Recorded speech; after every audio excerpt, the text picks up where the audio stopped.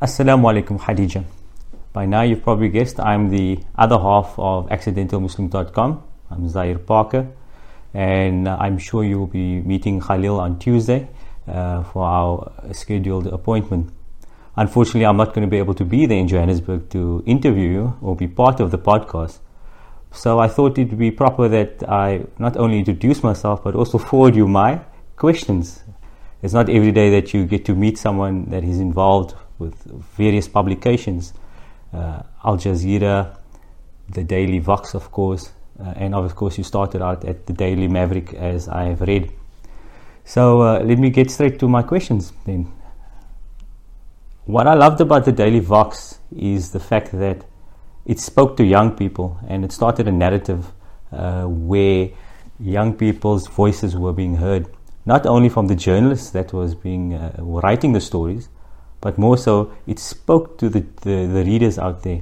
Myself, who I still consider a young person, really enjoyed that aspect of the Daily Vox. So my first question to you is, how do we get young people to read more? I'm told that selling 1,000 books in South Africa is apparently a milestone. 1,000 books seems a bit minuscule compared to what the likes of J.K. Rowling sells. So how do we get young people to read more? My second question would be more aimed at your professionalism. I read in an article where the interviewer indicated that you are not only a professional, but you're someone that has your finger on the pulse. What does that saying actually mean? And when you wake up in the morning, what do you do to keep yourself on top of your game in terms of journalism and media?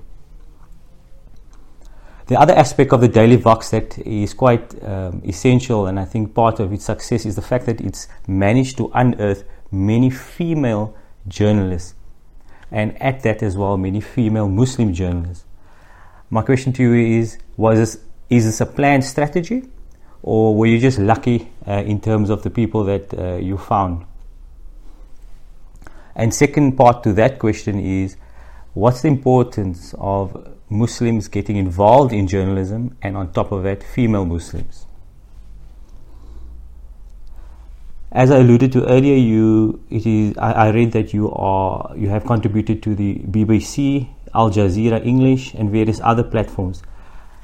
Does contributing to an international media house differ from, say, our local brands here in South Africa? And if so, how and why?